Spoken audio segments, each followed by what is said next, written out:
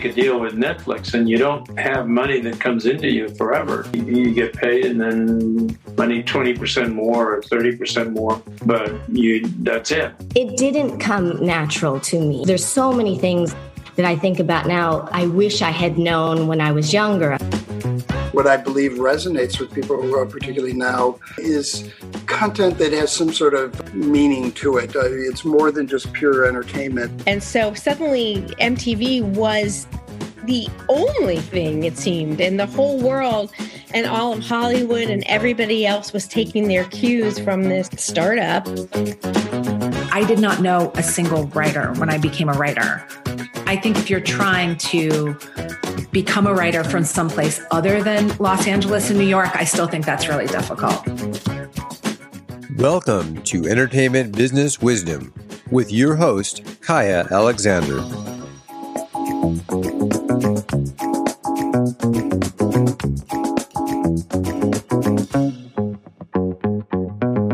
All right. Hi, and welcome to the show, everybody. I'm your host, Kaya Alexander, host of the Hollywood Wolfpack podcast. I'm getting a dream come true today because I have a whole panel of writers in the house for you. And I'm so excited to talk to these powerhouses that are with us today who all had scripts, TV pilots on the Stunt list. Let me tell you about the Stunt list, because this is an exciting new list in the industry where a lot of really interesting voices are being discovered.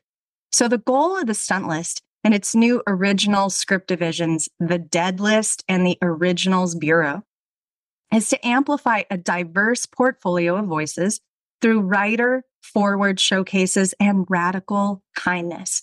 It's kind of like a Netflix for writers. The interactive website presentation showcases a complete brand image at the script stage. The aim is to give the industry a glimpse into how the screenplay would feel as a finished movie or TV show, right? Through a streaming style layout and theatrical like marquee that offers rad visuals, including poster artwork, trailers, proof of concepts, and script teasers. And in some cases, entirely produced pilot episodes, as you'll discover with a few of our special guests here today. You'll find sold and produced industry pros, repped and ready writers to undiscovered and underrepresented voices on the verge, right? Pre-WGA. Your next writer and your next greenlight are here. We are a team of writers and producers who find joy in giving back to this incredible community by volunteering to run the Stunt list and its initiatives. You can learn more at officialstuntlist.com. Welcome, everybody. Welcome to the show. I'm howdy. Here. Thank you. Hi. for having us. We get to go around. I want you, going to give everyone a chance to speak about themselves, their background, a little bit about their script that made this list, their story. So we are going to start with Nania. Hello, I'm Nania Taylor. I'm a screenwriter driven for a passion for storytelling across diverse genres. One of my standout works, and that is on the Stunt list, is As Before, a tantalizing narrative revolving around a woman in the prime of her life who unwittingly causes her younger husband's demise, burying his body under her she shed, only to be shocked when he resurfaces 2 years later with an incredible tale of his whereabouts during his absence. But she knows where he's been, dead and buried under her she shed. Right? Right? So who is this man who is identical to her dead husband in every way? And what secrets might he unravel from her past? A past shrouded with a long list of dead husbands. This series is a roller coaster of suspense and intrigue, drawing parallels to a gripping storytelling of like Dead to Me or Desperate Housewives. Brace yourself for a journey where buried truths and unexpected identities collide that will hopefully keep you on the edge of your seat. All right. That is so compelling. Love it. Love it. We will go to Tim. Hi, everyone. I'm Tim Westland, and I'm super chuffed to be on this panel. I'm a multi-genre writer in Southern California, and I like writing sci-fi, horror, dramedy, drama, action, adventure, rom-com, you name it. My cat's about to jump on here and knock everything off my desk. Very Get away, go on. I started my writing journey back around 2010 by joining a small screenwriting group called Movie Poet, and they focused on teaching word economy and creativity in screenwriting. And after being a moderator on that site, I made the leap to writing features. Since then, I've written more than a dozen features and 4 TV pilots. I've adapted 2 novels, a sci-fi called Quantum Lens and a horror called Chasing the Dead, which I adapted to a comic book series and a graphic novel published by IDW. I'm equally comfortable writing solo or with partners. My project on the Originals Bureau for the articles, which I describe as Almost Famous meets Boogie Nights, was co-written with an amazingly talented guy named John Robbins. And that's me. All right, Tim, thanks. We're going to go to Jonathan. Jonathan! All right. Aloha, everybody. I'm Jonathan Melakidze. I'm a writer, recently director, producer for the TV comedy series Moku Moku, set out here in Maui.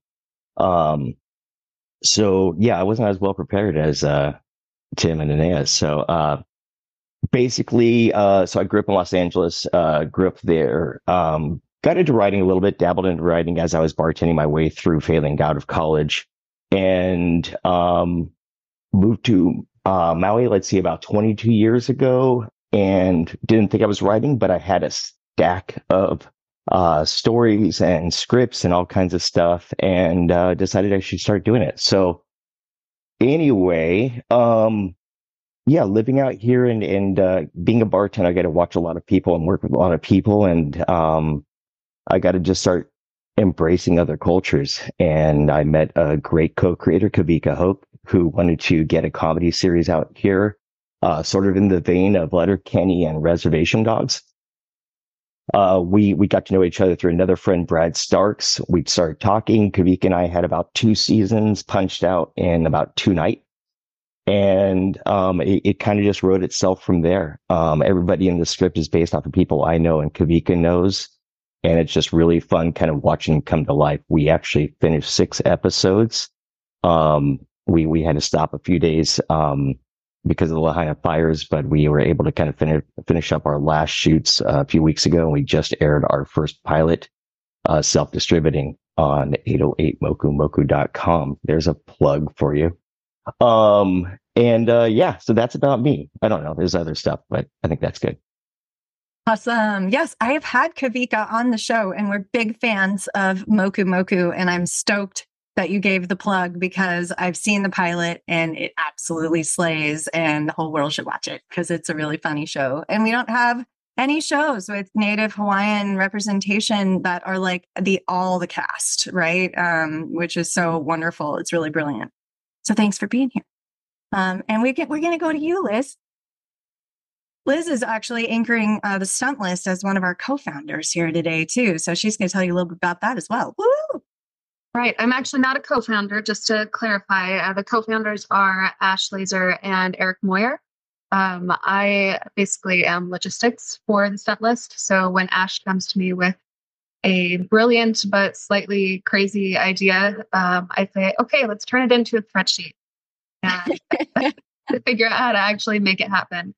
So that is what I do for the Stunt List. And it has been a wonderful adventure. And I love the small part I get to play in supporting these writers' projects.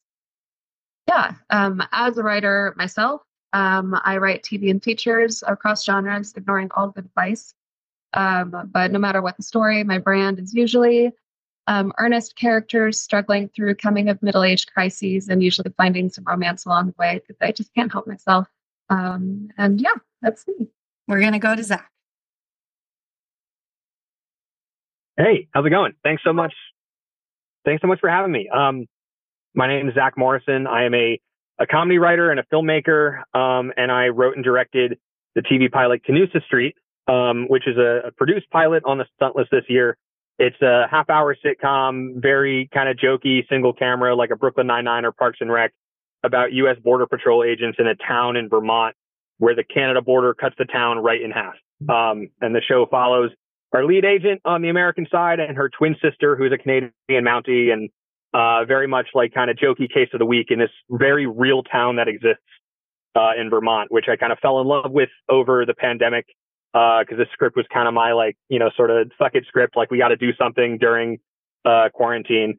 I started my journey, 10 years ago-ish from New Jersey. I ended up doing my MFA in TV writing at Columbia, and that kind of was a life-changing experience. And that's what brought me out to LA with my thesis film, which is a musical comedy called Everything's Fine, A Panic Attack in D Major. So comedy has always been my thing. I've worked a bunch in late night, and I'm just trying to do the funny stuff. That would be great. Awesome, Zach. Thank you. We're going to go to Yelena. Hello. Thank you so much for having me, Kaya. I am Yelena War, and if you know that name, it's probably because you know me from Twitter, where I had a very strange viral moment that kind of launched my writing career in 2020, where I accidentally wrote a West Wing spec on Twitter. Before that, I grew up in Colorado with no TV, no access to pop culture of any kind, and just sort of spent my whole childhood yearning for that era of Kurt Vonnegut and Isaac Asimov publishing stories in serialized magazines and newspapers. Was like, too bad I don't get to do that. That's over. I was born too late. Went into big tech, spent 10 years there, and then all of a sudden started watching TV and found out that kind of storytelling actually does exist. I just didn't know that TV was good.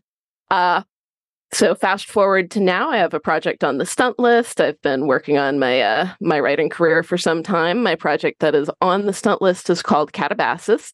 It is based on the Greek myth of Orpheus and Eurydice, but it is set in a near future where warfare has gone virtual, but the consequences are still real. People who are killed on the virtual battlefield go to a lawless underworld metropolis and are never allowed to return to the surface. And that, of course, is where we get our Orpheus and Eurydice, because our main girl, the love of her life, is sent to this underworld, and she's just not going to let him go. So she goes down there to get him. Thank you, Yelena. We got heads nodding all around. Thanks for sharing. We're going to go to Stephen. Stephen! Hello. Thank you so much for having me. I'm Stephen Nolly. I am a biracial Japanese Jewish Air Force brat. A third culture kid is now the term that's used. I moved around every 2 or 3 years when we were growing up. Went to NYU Tisch. I went for acting after I graduated. I was a resident artist at the Flea Theater. We won a drama desk and an Obie Award. One of the things I found was that in theater, I was getting cast because I was ethnically ambiguous. I was having no problem getting cast as a lead in theater and plays. But when it came to film or TV roles, it was stuff on the side of the screen. And the problem that I found from a casting director that loved me, she said, we just don't know what to do with this, and pointed at my face, because it's a difficult thing when you're ethnically ambiguous for film and TV. And I realized that I had never played any Japanese characters before or any Jewish characters. And there was just a shortage of characters that were written like that. And I realized that if they were going to exist, I was going to have to be one of the people to write them. So I started writing. I came out here to LA. And it was one of the things that kind of inspired me to write my script, Howley, which is the script in the Originals Bureau. I was 15 years old, and I got kicked out of the house again. And at this point, my father was a commercial airline pilot. And so at the time, you could just write your own ticket. And so I went to the airport, I looked at the boards, and I saw there was a flight to Maui, and I went to Maui. And when I landed, it was the first time I had ever been in an environment where everybody looked like me. I had always been one of the most ethnic people in a room full of white people. And here I was surrounded by people that looked exactly like me. And I felt like I was home. What I found, though, was even though everyone looked like me, I did not share their same culture. I did not share their same language. I am not Hawaiian. And so this story is about a half Asian girl who moves to Hawaii. She wants to be a monster hunter like her father. But when she starts turning into a werewolf, she thinks she can find solace with a pack of local bipedal werewolves. But when she turns into a werewolf, she is a quadruped. She's a werewolf on all fours. And the story is about a girl who wants to find a place to fit in. But what she needs to learn is that she needs to allow herself to stand apart and be herself. And that's Howley. It's an hour-long supernatural YA TV pod. Super cool, Stephen. Thank you so much. Yeah. That's awesome. There's 3 of us in the room today who had scripts on the stunt list that are Maui. Yes. Isn't that wild? Is Jonathan and Stephen and myself as well for Halfway to Hawaii, which is a feature. Well, so we are going to go to Matthew. I don't know if you go by Matt or if it's Matthew, but you can say hi to everybody. We want to hear about you. Matt is good. I'm Matt Tuthill. I've been a journalist for about 20 years. I worked in newspapers and magazines. I wrote a dozen cover stories about guys like Arnold Schwarzenegger, Michael Strahan, Drew Brees, Henry Cavill. Now I just work for a celebrity chef, Robert Irvine, and our new book is called Overcoming Impossible. It's about business leadership, but I really want to tell my own stories, and that's where this comes in. This is my second crack at the stunt list. Previously, I had a Family Guy spec on there, and this one for the Originals Bureau is called Caddy Ring, which is about life at a world top 10 golf course. So it's super fancy, super ritzy, but the caddies, there is this dark underbelly where they have to beat the living daylights out of each other for the entertainment of the older guys if they want to stay there. And that is where the term caddy ring comes from. It's a real thing. When I worked at a world top 10, I had to do this. So it really started my fascination with stories about men in crisis. And that's what I've chased around in journalism.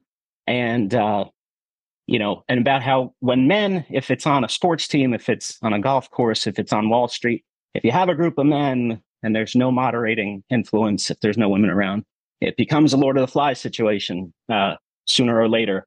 And that is both sad and hilarious. And I lean into both parts of that with Caddy Ring. All right. Very cool, Matt. Thank you for sharing. We are going to go to Joseph. Hi, good morning. My name is Joseph Mwamba. I am a young adult, first-gen African-American from Indiana. Actually, I should have rephrased that differently. I'm a first-gen African-American from Indiana. That right, young adult. I am no longer a young adult. I'm a grown man. I promise. I primarily write young adults. I'm very passionate about writing about teenagers or people who are in college or people who like just go to their new city or new job that just don't really that go and do things on their own that are super ambitious and they don't wait for the adults. They go and carry through on their own. And so that leads to my stunt list script, The Knights Phoenix, which is about a team that gets dropped into a secret prep academy for spies, where the teachers and the students find out that their secrets are no longer safe, kind of like a Harry Potter meets Kingsman type story. As I said, was born and raised in Indiana, and then worked for MTV, VH1 for 4 years. And then after that, got my MFA at Chapman University for producing. Then got to work for a year at UTA, where I was an assistant for a two TV lit agents, fun. And then, got to work as a support staffer on, a couple shows, The After Party, and then got to write my first episode for a Netflix series, that is yet to be announced.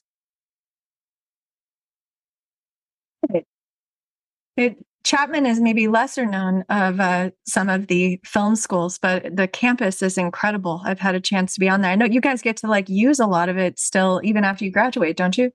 Yes, absolutely. They have, oh man, their studios are incredible. And yes, you have access to them as an alumni as well. Brilliant. Well, congratulations on all this. It's awesome. We've got a few more writers to introduce you to. And next up is Stacey Russell. Hi, everybody. I'm Stacey. I'm originally from New Jersey, but I now live in Nashville with my fam and my son, as some of you might know from Twitter, Sam, who has Down syndrome, and our little girl, Zoe, who is neurotypical. But let's see, I write primarily TV dramas and dramedies, like supernatural, sci-fi, with a focus on people who are considered outsiders, overcoming societal expectations because of Sam and trying to do that ice cream with medicine, the advocacy through entertaining. But I've only been screenwriting for about 2.5 years. I grew up writing fanfic. When I was 9 years old, I really wanted to be on Star Trek: The Next Generation. So I wrote a Star Trek fanfic. And I didn't realize it at the time that, I wanted to write for TV, but I didn't really have a lot of support in that growing up. So I did a lot of different things. I have a degree in graphic design. I've done finance. I've done sales. And the sales company that I worked for is what eventually inspired me, along with a very kooky true story out of Silicon Valley, but to write Youngbloods. When people asked me what I did for a living, I said I died slowly chained to my desk. And no one thought that was funny until I gave it to Mateo, the lead in Youngbloods. And then apparently everybody thought it was funny. But so I don't know what you guys know about salespeople, but the concept of Youngbloods is about this stoner slacker hacker dad who accidentally finds out that the company he works for is kidnapping kids and using their blood to stay young forever. And it is actually based on actual research. Peter Thiel, he did a study on this, that if you inject yourself with young blood, does it rejuvenate your cells? Yes, it does. So this was actually, I don't know if I can see, you said I could say this. So it was a fuck it. Originally, I never was going to send it out to anybody. I thought it was the dumbest thing I'd ever written in my life. It was everybody else that had convinced me that it was gold and that I really needed to work on it, which I did. I worked my ass off on it and polished it for like 6 or 7 months. Ended up getting an 8 on the blacklist, top 50, and in Launchpad and the semifinal in AFF. So, and it was only my second pilot. So I've written a couple more since then, but this one seems to be the crowd favorite. And that's me. Woo, love it, Stacy. Thank you. We're going to go to Josh and partner. All right. Hi. First, Joseph, I think I'm going to start leaning into calling myself young adult, see how long I can get away with that. My name is Josh Price. I'm Sarah Mack. And I guess the most important thing to kind of like, has anybody checked in on their therapist lately? Like, are they okay? They're not okay. They're not okay. Mine's not okay. Not after listening to my madness all the time. So that's kind of the inspiration behind our sitcom Shrink Retreat that's on the Stunt List. Yeah, basically, where do therapists get to go to unwind, to let loose, and maybe do a little bit of healing in the process? I thought you were going to say Coke. A little bit, maybe a little bit of that. Yeah, it's the concept is a summer camp for therapists. So has a bunch of summer camp nostalgia with lots of how does that make you feel? Yeah, and I'd say kind of as a writer, I tend to like write across different genres, but all my characters kind of fall on the same themes of like regret, second chances, and kind of big what ifs. So that's kind of me as a writer. God, it speaks volumes about our marriage. I write dark comedy. And that's why we're a good pair. And I think that's all we got. All right, Josh and Sarah, thank you so much for being here. I have more questions for you about the writer and marriage relationship altogether. We could unpack that another time. I don't want to forget Edward here, who's been waiting so patiently. Last but certainly not least, is it Ed or Edward? I go by Eddie, but I tell everyone Edward, so they take me a little bit more seriously, which wasn't cool back in like 2010, 2011 when Twilight came out. Not cool to be called Edward. Real rough to be called Edward at that time. So yes, my name is, let's just go with Eddie. That's informal. Eddie Hamill, California kid, born and raised, one of the few. I'm seeing a lot of familiar faces on this panel that I'm really excited about because everyone here is so hardworking and talented and badass, and it's awesome to be included amongst them. So when I first came down to LA, I had no idea what I was doing, just kind of stumbling around in the dark. I worked for a couple different companies. Valhalla, they did The Walking Dead. DMG, they're kind of known for more superhero type stuff. And then I found myself in the world of like reality television, documentary, docuseries, doing development. So I've kind of tasted a little bit of everything. I did a little bit of everything. And I had a buddy who reached out to me at that time and said, hey, you want to jump on this feature thriller project that I'm doing? I don't know how to write. So I need you to come on and help this make it better. So I came on, I got my first produced feature credit, which was really awesome. And I just wanted more. It was just like a desire to keep going. So I started to apply for more writing jobs, whatever it was. I was like, yeah, I got to do it. I got to go out there and do it. And so I got hired to write actually podcast episodes. I worked for a company that just pumps out true crime podcasts. I worked on 3 different shows, wrote 6 or 7 different scripts, had a lot of fun. But I realized during that process, they were more interested in making the monsters human than making fun of the monsters. And that was something that I was interested in. I thought, I'm not trying to empathize with people who eat their mom's liver. Like, that's not exciting to me. I want to make fun of those people. So that's kind of where the idea for Murder Town, which is the project that is featured on the Stunt List, came from. Murder Town is peak capitalism. It's, a CEO looked at private prisons and Disney World and said, why not both? You've seen the Netflix docuseries. You've listened to the podcast about it. Now come on down and take a selfie with your favorite serial killer or murderer. It's going to be great. It's totally safe. This is not going to be a Jurassic Park situation. It's totally going to be a Jurassic Park situation. So yeah, right now we have featured our teaser trailer. It's still a work in progress. The teaser trailer is featured on the Stunt List right now, but we're going to have 6 short episodes. They're going to make about 30 to 35 minutes total of animation. And oh boy, animation. What a world to get into, but I will cede my time. Thanks for having me. Right, Eddie. Oh, thanks for being here. It's so fun to hear from all of you. I'm really enjoying getting to know you. And so many of you I knew from Twitter. I know how a bunch of you knew each other from Twitter as well. So it's fun to get to actually have some FaceTime together. Next question, super basic. What inspired you to write this script? Where'd it come from? The inception of the idea, or any themes that were really relevant and driving you? And as the writers unmute themselves, they'll just share their name and dive in with what they have to say about what inspired them. This is Nania. So what inspired me is I always go by muses and actors, and I hadn't seen Meryl Streep in a recent television show, even though she just did one.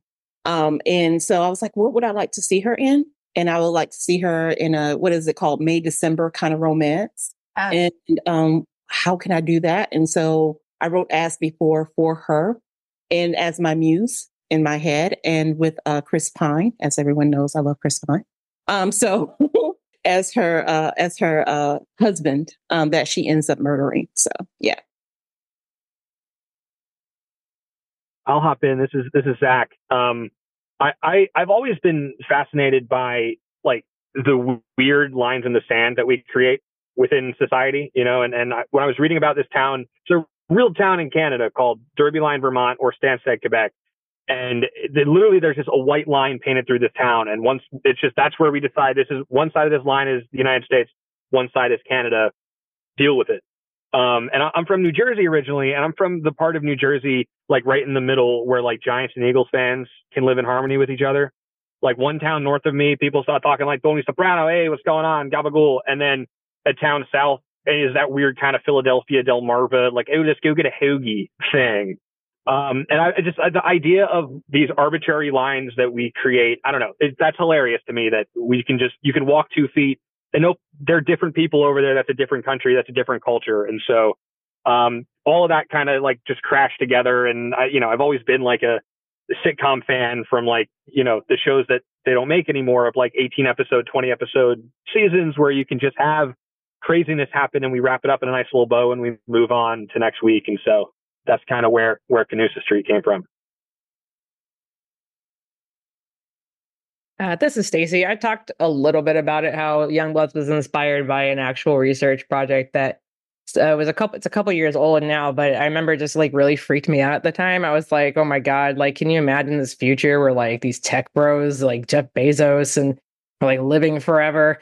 And then especially now with like what's going on with X. And it was kind of sort of based on the irritation that I was having with my job. But as I was writing it and I was developing Mateo, and I decided to make him neurodivergent, it became more, about this dad who was different and about just like being different in this world that still, we made a lot of progress, but like still just isn't accepting of people who are just a little outside the box.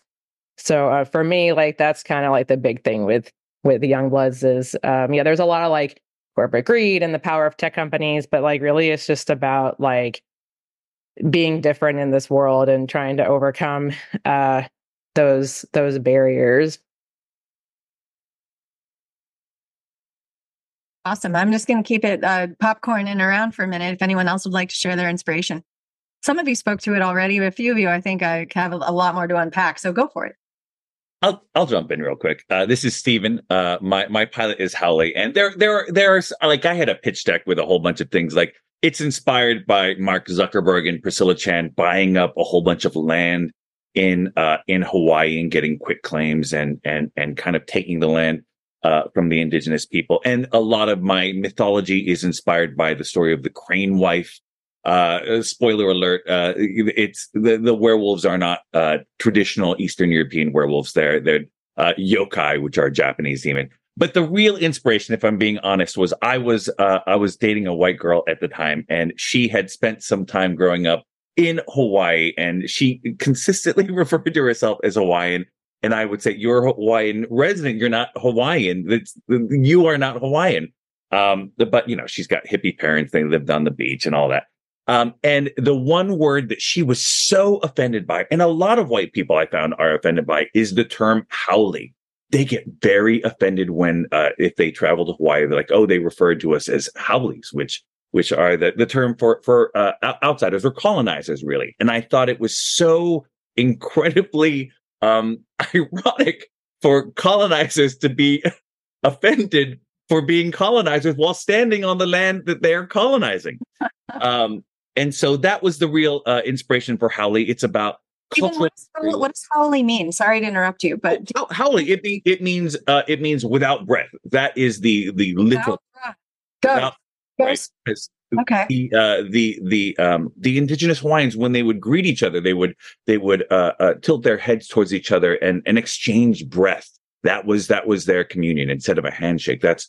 And they noticed that the white people, the Europeans, when they came, they would not do that. So they were without breath. But a lot of white people, it's become the catch-all term for mainlanders or outsiders or people who are not indigenous to the land. And but I've noticed a lot of there's this almost it's a feeling of pride, almost like, oh, we got racially discriminated, and they love being really indignant about it. And I just thought that concept was very interesting to me. So just like werewolves are not native to Hawaii, it's about invasive species and the way these cultures kind of come in and infect your brain. And for this biracial girl who is her father is Jewish and her mother is Japanese, very much like myself and also Mark Zuckerberg and Priscilla Chan. So that was the inspiration for writing the series. We'll jump to Joseph, and then we'll go to whoever's piped up there after. Thanks. Yes. This is Joseph. Yeah. My story is not as fun. Unfortunately, when I was writing, Night Phoenix, or before I wrote Night Phoenix, this was actually following, George Floyd. And, I had unfortunately, had to go back to Indiana to, go to a funeral, and COVID related. And I then was in Chicago for a few days and was supposed to fly back to LA. And I realized as I was about to literally press the button to check into my flight, it was the first time I ever had my body freeze. To the point where it's just like, what's going on? Like, this has never happened. What's going on? And just realizing that this was the most depressed I've ever been in my life. And it kind of, you go through your emotions and you go, okay, let's unpack this, all that sort of stuff. And then I kind of realized like part of it is just like, I just wasn't seeing Black people win. I was just so angry and frustrated that Black people were just not winning. And I kind of thought at that point, okay, well, let's see. What would I have wanted to see if I were 12, 13, 14, what was something I would have wanted to see on TV that I just never see? And I go, a main black character, number one. But number two, seeing a black kid being being incredible and being fun and being funny and being smart. And while I have to give credit to Disney, they did do Casey Undercover at some level. I wanted to do one that wasn't, multicam laughter. I wanted it to be something that was taken seriously, like many of the other shows on like NBC, like the Blacklist type of stuff. So I just literally sat down at my desk and I just started writing about a black spy. And then that became, oh, well, let's put them in school. And then that became like, well, Harry Potter, but like, what if they were spies? And that just led to eventually like Phoenix. And I was just really proud of it by the end of it. And it got a lot of love from it. I love that. Joseph, how old is your protagonist in that story? He is, I have to think about it because I always have to remember like, oh yeah. So when I was 16, I was a sophomore, right? So 15, 16. Love it. And just a reminder for all the listeners, these scripts are available for you. You can download, you can read these scripts. I know we have a lot of audience who are in the industry, fellow writers, aspiring screenwriters, those who are both in film school and those who are working in the industry. And that website that I had given, which is officialstuntlist.com, is where you can download those scripts. Liz, is there any particular like sub-nav that people need to know about to find this particular group? Can you speak to that for a sec? Right now, I believe it's on the loading page, but can you hear me okay? Is this better? Yeah. Yeah. Okay, great. So yeah, right now it'd be the front page, but along the header, you can find all of the initiatives and the different seasons. So this group is part of season 2 of the Originals Bureau. And if the scripts are not available to download immediately, there is a request script button, and you can put in the writer and the script that you would like to request, and we either send those to the writers, or if you're an industry pro, we can fulfill those requests as well. So yeah, that's how you get them. Thank you for that. Really appreciate it. We'll do one more, and then I'm going to ask y'all another question. Who else wants to share? Dive in. I was going to jump in. This is Yelena. I was just going to say my script was inspired by realizing that the military is one of the largest polluters on the planet, and one of the largest climate issues on the planet is ongoing war. It's not exactly like they can recycle when they're in the middle of bombing another country and just like burn all of the jet fuel and pieces of rubbish and metal in giant open burn pits that give people cancer. And I just started thinking about, like, I don't foresee a world where countries never have disputes. So what could we do to stop them from being one of the biggest climate dangers that's endangering all of humanity? And then in comes esports. If sports can go to esports, then why can't war go to e-war? But of course, science fiction is always a dystopia. So in the script, the wonderful thing that we're no longer actually bombing our physical planet and killing people for real is also not really the ideal future, because, capitalism will find a way to ruin everything, even a step forward. Totally. It's so much fire in all of your stories and all your origins. It's just really fascinating. So next question for all y'all, and I'll just lob it out there, is what do you think makes a great story? And if you share, you also have to tell us what your favorite snack at the movies is. What makes a great story, and what are you eating when you're watching it?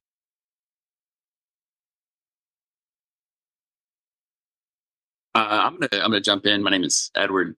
So I'm gonna be a bad filmmaker and talk about theater instead for a second, because stories are stories, and most of us are honestly all theater geeks. We probably have some experience in drama and theater, improv, whatever it is. I directed a magic show, California's largest, which is amazing. Honestly, I love magic. I love it. I go to the Magic Castle every once in a while if I can sneak in or convince a magician to let me in. I've been in the illusions. It's not fun. That's amazing. My partner recently convinced me to go see a recent performance of Spring Awakening in downtown LA. And I'd never heard of it, didn't know what it was, kind of went in blind. And I'm sitting there in like the second act bawling over these poor German kids coming of age in a puritanical society. And I'm sitting there, why am I crying? I don't know what it is to live in that particular society. I don't know what it is to be in their very specific circumstances in that era, turn of the 19th century. But for whatever reason, it was universal. It was just a universal feeling. I mean, we've all grown up. We've all gone through puberty. We've all, felt unrequited feeling. We've all, had to experience something like that. And to me, if you can harness those universal emotions and make a grown-ass man cry and ran out of nowhere. And I'm sitting here I try and repress my emotions. No repression. Wasn't able to repress my emotions there. It just didn't happen. So, universality. I think we all try to speak to being human, to what it means to be human, what it means to live. And I hear that, and I've read that in several of the scripts that exist here and several of the stories that exist here. And those are the ones that resonate. Those are the ones that make me excited to feel something when I don't expect to. And those are the ones that gain the allies, the people who love it and want to shepherd them forward. So that's my two cents. I would, if I could piggyback on that, this is Matt. I would say absolutely what is universal. But as I listen to all these ideas, it's what is universal and what is really, really specific and unique. So you have these really unique situations, totally bizarre things going on, very strange characters. But at its heart, there's something that everyone can relate to. And then to, ask that next question that everyone in this room would have to answer at some point, why now? What is it about the story that's happening right now that makes it something that audience would really latch on to? If I could talk about mine for a second, I would just say that, I think golf is about to have a moment that it hasn't had since Tiger Woods' heyday. What's going on with the Saudis basically trying to buy the whole thing.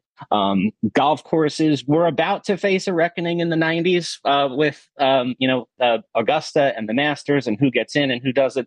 And they have just been able to skirt, any diversity questions completely and just kind of get away with whatever they want. So that's kind of the ongoing B story in Caddy Ring is, what would make a place like that want to diversify? Well, they wouldn't unless at gunpoint for really cynical reasons.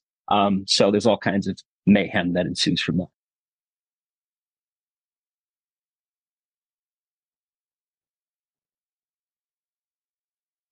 I'll jump in real quick. This is Josh Price and Sarah Mack. I love world building and I love the worlds, and hearing everybody's stories is just so inspiring and makes me want to immediately watch all of these things.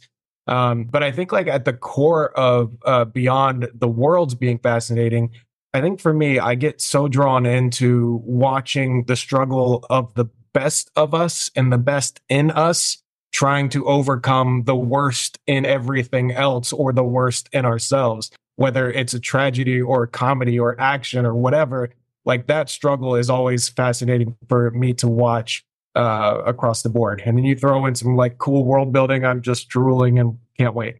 My favorite is imperfection. I think a good story is imperfect and it is showcasing imperfection in the person I care about. That is what draws me in the most. And what I eat at the movies is I like the popcorn with the M&Ms inside, and I want an M&M in each handful of popcorn. All right. I guess I'm a Reese's Pieces person at heart. I need those snacks. I'm waiting for some red vines. I'm an M&M person though, but I've never ever had a bite of M&Ms and popcorn together. So that's going to be next, woman. Thank you. You got to try the M&M popcorn. My wife turned me onto that one, and it got me off of the red vine kick. I was a big red vine with the red vine straw into the soda thing. That was all me. So no, I think what everybody's saying is a really it's kind of spot on, right? Harold and Maude is a movie that comes to mind for me that really touches so many so many key moments for what a good story is. It has humor but it also has humanity. And I think humanity is one of the key things that brings a character forward. That's something that I try to touch on with Moku Moku, representing a culture that isn't mine. So it's kind of hard to tell a good story if you can't create a believable character. And that's why like I said, I dove into my friends and my neighbors and the people I work with and the people I've lived with out here for 22 years, and looked at what are their stories, what are they like. I'm first generation born in the U.S. of Russian immigrants, and I have no culture. I don't know what my culture is. So, sorry, I'm getting kind of like, I don't know why, because I'm nervous, but no, it's culture, identity is really important, and if you can convey that in a story and create a character that actually represents something specific and shows their struggle, but also, like my grandfather said, smiling through your tears, creates some humor and some some humbleness in somebody's struggles. I think that's what gets there. I think that self-discovery, this is Tim, I think self-discovery, understanding what drives you, what drives others, and having characters who think they know what they want, think they know what's best for themselves or others, and through the course of the TV show or the movie, find out either how wrong they are or what they have to offer others. Basically journey, not just through the movie, but through themselves. That sounds corny, but I hope it comes across. And I am still the guy that uses the red vines as a straw, and I'll eat any candy you put in front of me. So. Hi, this is Joe. First off, movie snack, Starbursts every day, all day. Need to have that chewy goodness, every time I go into theater, which are all gone by the first 15 minutes of the movie. When trailers are 30 minutes long, anyway, but, I'm still convinced that I don't know what a great story is, to be fair, but, in my best attempt here, I think that there's two things that I think that are essential for great stories. You need to have an antagonist that brings up the worthiness of your hero, but then also on top of that, you need to know the hero needs to have a worthy flaw. When I think of the Dark Knight, it's one of my favorite films, and I think one of the best things about that is that, yes, we talk about how great the Joker is an antagonist, but why is that? It is because Batman has one flaw: he will not kill anybody, and the Joker, being a great antagonist, goes like, well, I'm going to make you break your one rule. And that, to me, is what makes the story interesting or great, because you're watching a hero and you see that flaw and you're like, man, I hope they overcome that flaw. They really are deserving of it. But sometimes it can be the opposite direction. Sometimes you have a Breaking Bad where they do acknowledge the flaw and then dive deeper into it, or a Dr. Horrible sing along where you have Neil Patrick Harris's character who has a flaw and dives into it. And I think it goes either way. But having a worthy flaw and then an antagonist that actually almost raises that flaw up to such a great degree that it forces your hero not just to the simple overcome obstacles. It's like they thought they were going over a molehill and they are now fighting this mountain of themselves. I think is back to the relatability that we've been talking about. It's like everyone goes through that in life, and when they're watching somebody else go through that same struggle of something small that they realize becomes way bigger than they imagined for that one moment in their lives, at least for film, for TV is many years, but of growth. But once we get to a point where that character finally gets to that other end, it's satisfactory. That's what makes a great story to me. Yeah, I hear that catharsis. Yeah, building off of what Joe said, this is Stacy. Character is king for me. I'll use Battlestar Galactica as an example because I think they just celebrated their 20th anniversary. But Ron Moore was one of the showrunners on that, and he talked a lot about that, about character and how they were having. I remember the story about how they were having some issues breaking story in the last season, and he came in and just wiped everything off the whiteboard and just wrote, "It's about these people." So I think for me, a good story, people will forgive plots and stuff like that when you have characters that you really, really care about. And with Battlestar, and he also was on Deep Space Nine as well. It was always about the characters and, their struggles. And like Joe said, like those flaws. I mean, like Adama was a seriously flawed character. Colonel Ty, very, very flawed character. Katie Sackhoff's character, Kara. I mean, like, I don't think there was like one person on that show who didn't have some kind of issue, and they were relatable. So, like character for me, definitely. So this is Eddie again. I just like to redeem myself with a classic. Like, I love Butterfingers, so I like to break up Butterfingers and then eat them with my popcorn. So you do get that like sweet and salty snack. Also, the only time that I drink soda is there, so I always get to like surprise myself with their soda machines. They're like 50,000 flavors. Just sometimes choose a random one just to surprise myself. But all right, sorry, made it about me. I apologize. Does anyone else have you can break your diet and eat anything you want at the movie theater? Because I know that that's me too. It's like, hell yeah, I'm ordering all this stuff. Now they have the Gucci theaters here in our local area where it's like, and that's what we call them. They all have different names, but like where they bring wine and you can order off the menu and it's like all fancy. I could get a gluten-free hamburger now. I'm like, I'll never leave. The theater is where we get, this is Jonathan, the theater is where we go to escape. And so that also counts for the food that you eat there. It doesn't count. I couldn't eat like that in church. And, movies have become my church. And it's like you get to break all the rules and still be transported somewhere, hopefully closer to something that makes you feel more alive, which has become my only remaining definition of God as a recovering Christian. But we're at the hour. I'm going to go a little bit longer just because if you have to dive off, you have to dive off. I totally understand. I know some of you are like maybe on your lunch breaks. But because the show is called Hollywood Wolfpack, I ask this of all my special guests. So I want to ask you today too. Who is in your wolf pack? Who do you wish was in your wolf pack? This is Yelena.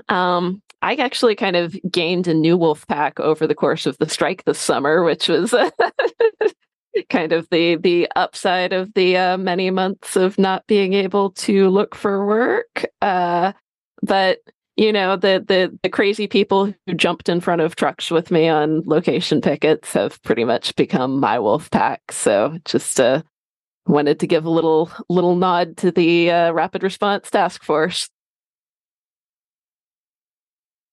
This is Zach. I got lucky in the sense of a lot of my friends from home are sometimes the people that I'll bounce like scripts off of, or like, hey, what do you think? Or hey, I have just a joke for a sketch. Like, can we just do it? But moving across the country to LA and having to like find a new wolf pack has been sort of, that's the scary thing. Where like everyone's like, oh, do I move to Los Angeles? Yes, and also it's horrifying. But just to shout out like Joe and Yelena, I mean, what they do, like within the writing community of their, all their mixers, and like they're kind of the mayors of like writing land in real life. And I've met a bunch of people like Eddie and Stacy, and I've met so many people just through like the mixers that they do. So I'm grateful to be in their wolf pack, and they're doing more for writers than we'll ever be able to thank them for. So just want to shout those guys out. Yeah. My wolf pack is, sorry, this is Matt. My wolf pack is all other journalists and stuff, and I need a new one. I'd love to get into this wolf pack. While everyone was talking, I if I could find you on Twitter, I followed you. So hopefully you can be my new wolf pack. Love it, Matt. Matt, I feel badly for your ex wolf pack if they're listening. I just want to really highly recommend that you marry a wolf pack because living with someone who can kind of hold you accountable and be supportive, because I don't know if anyone else here gets really bummed out about writing sometime. It's really nice to have someone in your home who can kind of look at you and be like, get back in there. Come on, I know what you're doing right now in the kitchen. Get back in there. It's really, really helpful. It's also horrible. It's shitty, but it's also really, really helpful. I feel very lucky. And maybe someday I can be that person. So, now I feel very lucky and blessed on the Wolfpack front. Like the X Twitter like community, I am constantly overwhelmed by the support, and I get so excited when I get to see faces and put that together, and the people I get to meet in person.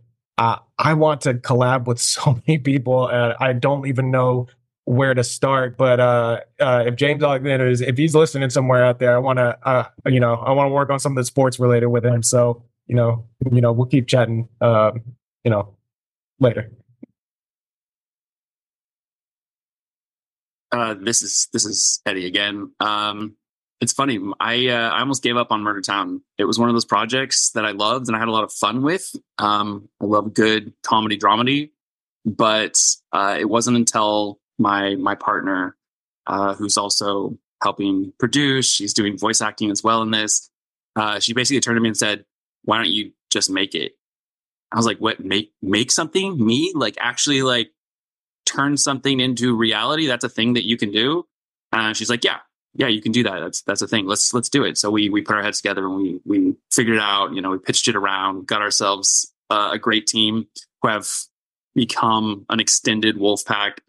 I just have people that I can go to with anything and I can trust with anything, even the most outlandish ideas and thoughts. You throw something at someone, you're like, "This is the dream scenario. Is it possible?" And they're like, "Okay, Eddie, it is possible. However, we need to do it this way." And so they balance me out. They let me dream. They let me wander. But they also are that steady guiding force, which I think is really helpful. It's hard to make things, and surrounding yourself with the right people is so key. Just that community. I mean, Twitter, before it became the Titanic, was that community. I stumbled into it after refusing for years not to do it. I was convinced, and I found so many amazing people that I never would have had a chance to speak to. I swear half of them are on this call, which is mind blowing. We got Zach, Yelena, Joe, Tim, Steven, Stacy, just to name a few.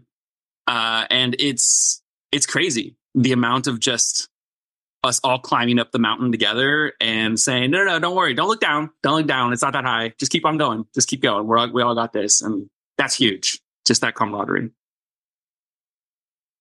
This is Tim. I agree 100% with that. My Wolfpack is so many of you, all of you.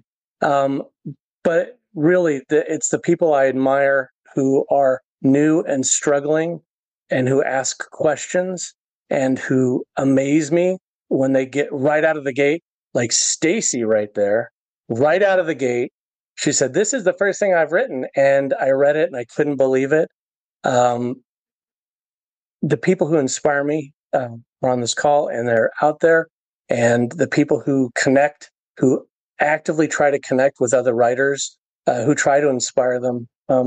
The people I want to be around, the people I want to work with. And so early in COVID, I did a series of table reads, and I made a lot of great connections in those people there. Hi, Nay. I see you there. Just the people who are willing to put themselves out there are the ones I gravitate to. I don't know if that answers the question. Candy again? Can I go back to Candy? Yes. This is Steven. I have to say, my Wolfpack that I'm so incredibly grateful for is it's my writers group. I run a writers group called D Lab. It's the idea is that it's every writer in the group has a development deal, and in 6 months, every 6 months, every writer in the group starts and finishes a new project, and that's not an easy thing for every writer, but every writer in the group commits to that, and by the end of the season, they all have it. And it's so incredibly supportive, and not just supportive in the kind of cloying, coddling way, but the idea is that we give each other honest and candid notes to prepare our scripts for the real world. With the idea that if you are about to go into a business meeting and you have spinach in your teeth and you ask one of your colleagues, "How do I look? Am I ready? Am I set?" And they say, "You look great. You're going to go and kill it." And they don't tell you that you have something in your teeth. They're not your friend. So these writers, we help each other get these scripts ready to go out. And I think it's done. It's often not the kind of feedback that you always want to hear. All you want to hear is, this is fantastic. Don't change a thing. It's ready to go out. Someone should buy this right now. But that's not going to help get your script better. And I think it does pay off. It pays off in dividends. Steve Holbert, who couldn't be here today, is also on the originals bureau, and he's in my writers group.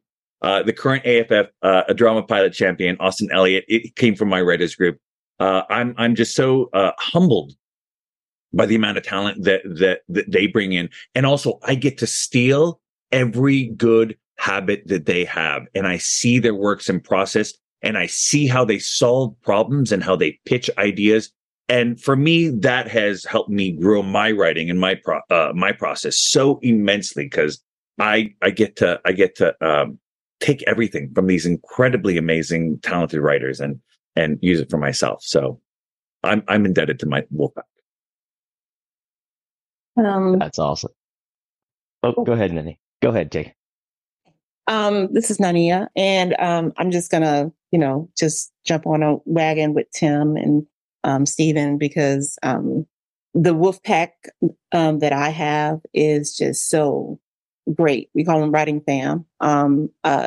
Tim was one of the first people to read one of my scripts and give me some male perspective of the male voice I was trying to write in an action thriller that Ashley went on and got a shopping agreement on. But my writers group, I was new to this, totally new. I was writing short stories. I wasn't doing any script writing. And so to be folded into the group and to have them as a sounding board, and for them to give me honest feedback, not, oh, this looks good. You still have that green thing in your tooth.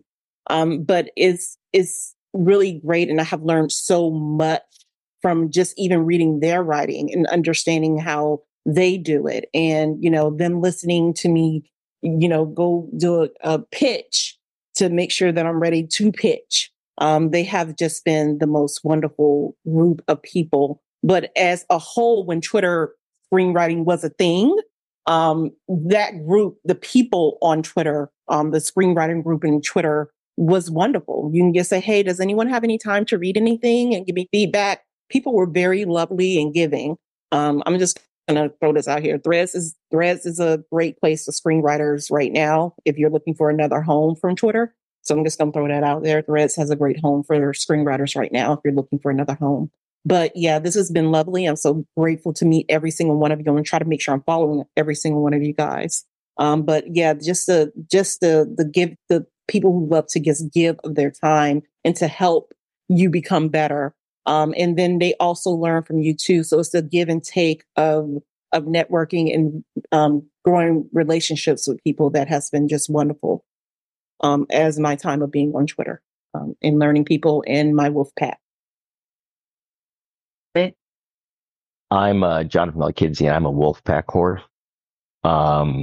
I have little wolf packs all over the place. For Moku Moku, I have Kavika Hoke, my co-creator, and Brad Starks, who is also our producer and has really kind of put the whole trio together for that. And so there's super cool core wolf packs that I have for this production. I have X Twitter. We were in lockdown happy hour during COVID by Momo Shadi, and that's just been such a cool little group of people. Tim, I know we've traded scripts around. I have some old friends from elementary school who I still check in with, and we check in with each other.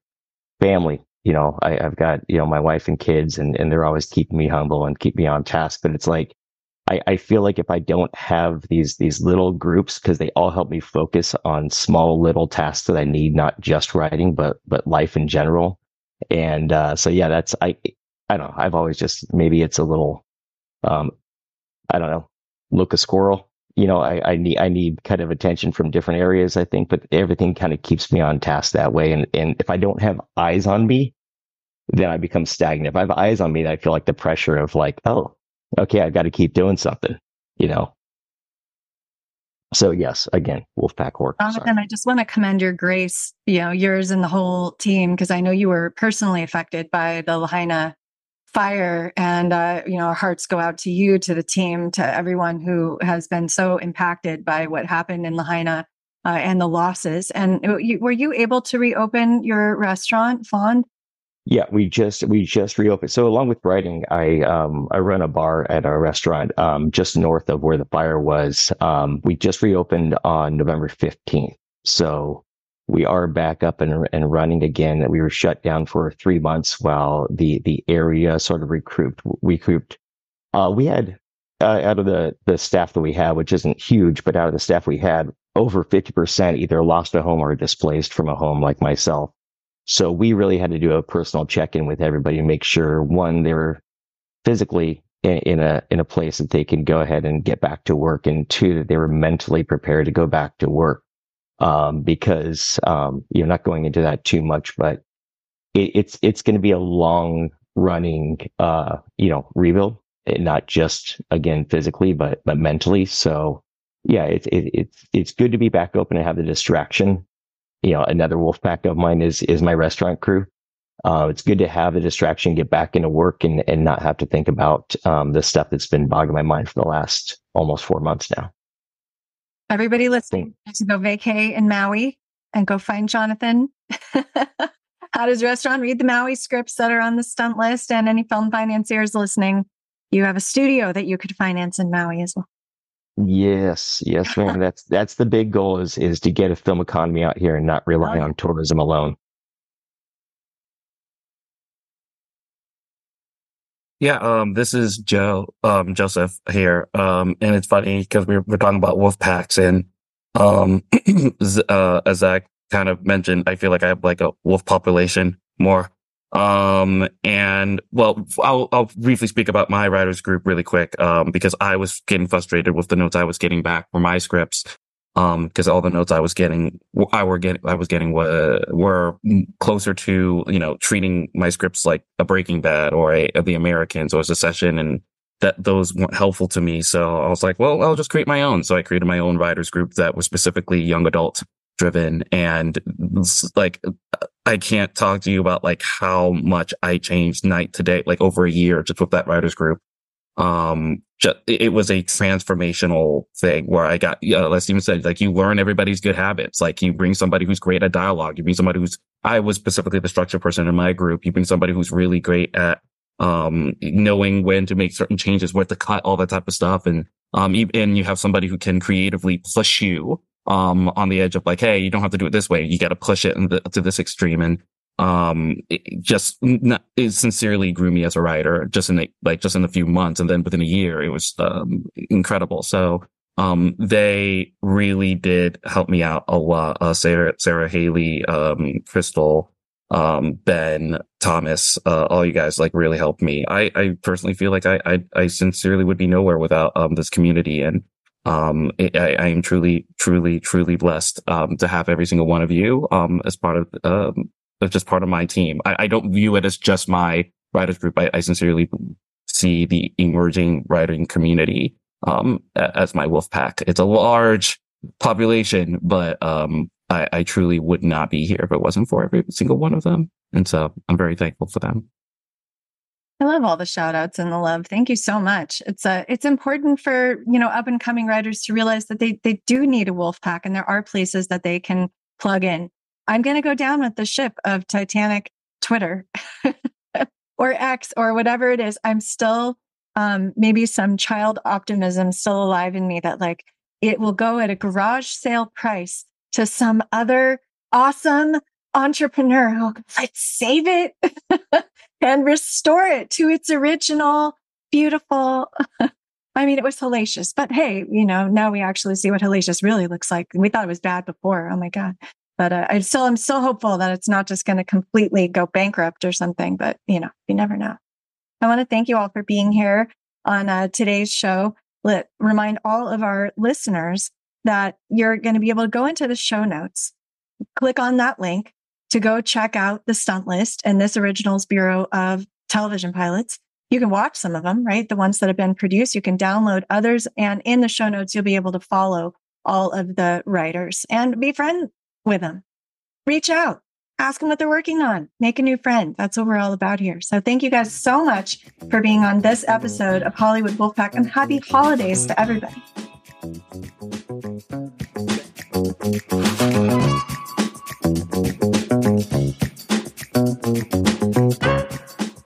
Thank you for tuning into this episode of Entertainment Business Wisdom. We invite you to subscribe so you never miss an episode. Please like, review, and share it with your friends and colleagues.